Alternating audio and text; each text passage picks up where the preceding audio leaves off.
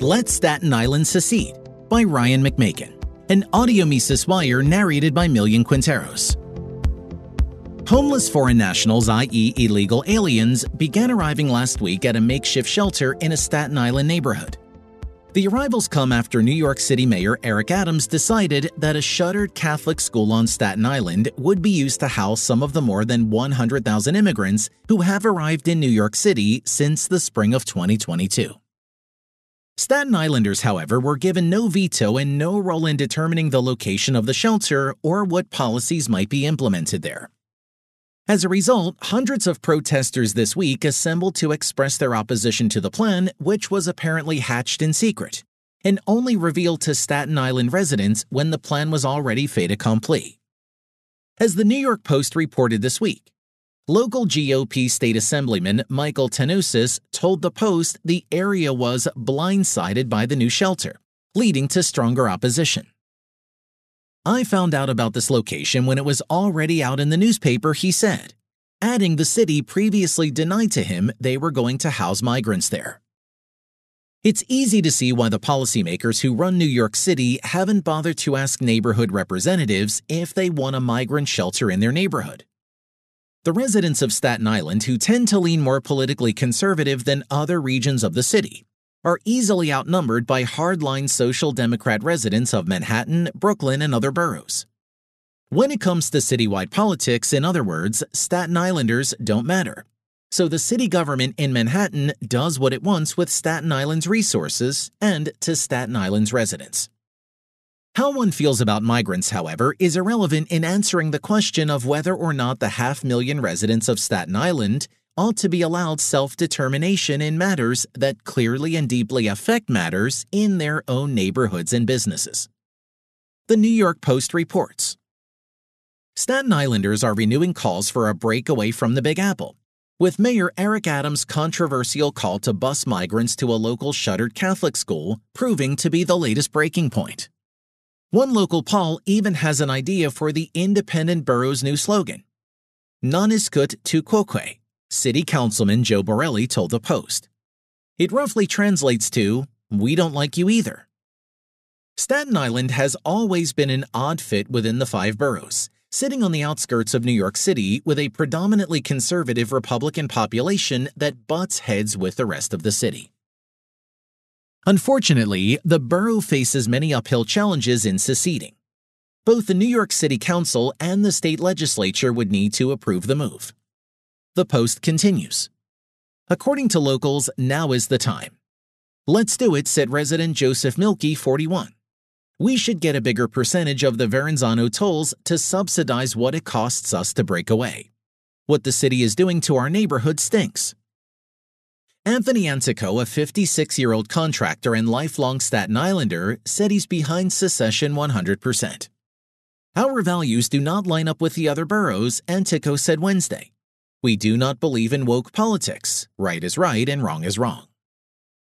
This isn't the first time Staten Islanders have seriously talked about secession.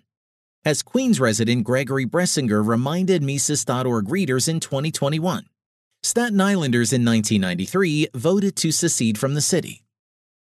In 1993, they voted about 2-1 in a non-binding referendum to secede and become the independent city of Staten Island. The measure was sent to the state legislature, but the referendum was later invalidated. Staten Island advocates hadn't received a home rule approval message from the New York City Council. In other words, the democracy-loving overlords of New York City decided that the lopsided vote in favor of separation would not be honored because of a technicality. The outcome, of course, should surprise no one. As with so many cities, the more suburban, more crime-free parts of the city serve as low-maintenance areas of the city that also generate tax revenue that are useful to the ruling class in Manhattan. If we add to this the typical control freakism harbored by most policymakers, it is easy to see why few in New York City's government have any intention of ever letting Staten Islanders rule themselves. There is also the contempt with which the urban elite generally regards their constituents. Bressinger continues, ultimately, Staten Island and some other overtaxed New Yorkers in this mismanaged, sprawling city hate being governed by a Manhattan ruling class that often scorns and misunderstands outer borough residents, i.e., those not living in Manhattan. This Manhattan ruling class quietly regards most of us as a bunch of Guidos, Archie Bunkers, or local Babbitts. We are the New York City version of deplorables. For reasonable people not committed to exploiting the business owners and residents of Staten Island, the right to secession in this case should be abundantly clear. There is absolutely no respectable political principle which tells us that Staten Islanders must remain part of New York City, or even New York State. With nearly 500,000 residents, there is no reason why that's too small. It's hard to imagine what criteria renders this population insufficiently large for statehood when numerous U.S. states in the mid-20th century, i.e. Vermont, New Hampshire, Montana, Idaho, Wyoming, Utah, Nevada, had populations below 500,000. We might also note that Staten Island has a relatively high median household income. Were Staten Island to become its own state, it would have a population about 100,000 people smaller than the next smallest state, Wyoming. Yet Staten Island's median household income, about $80,000, is 30% higher than that of Wyoming, which is itself a middle-income U.S. state. Nor would newly erected state borders mean much of anything to commuters. Hundreds of thousands of people currently commute into New York City across state lines every day. That Staten Island secession is even controversial at all should strike us as curious.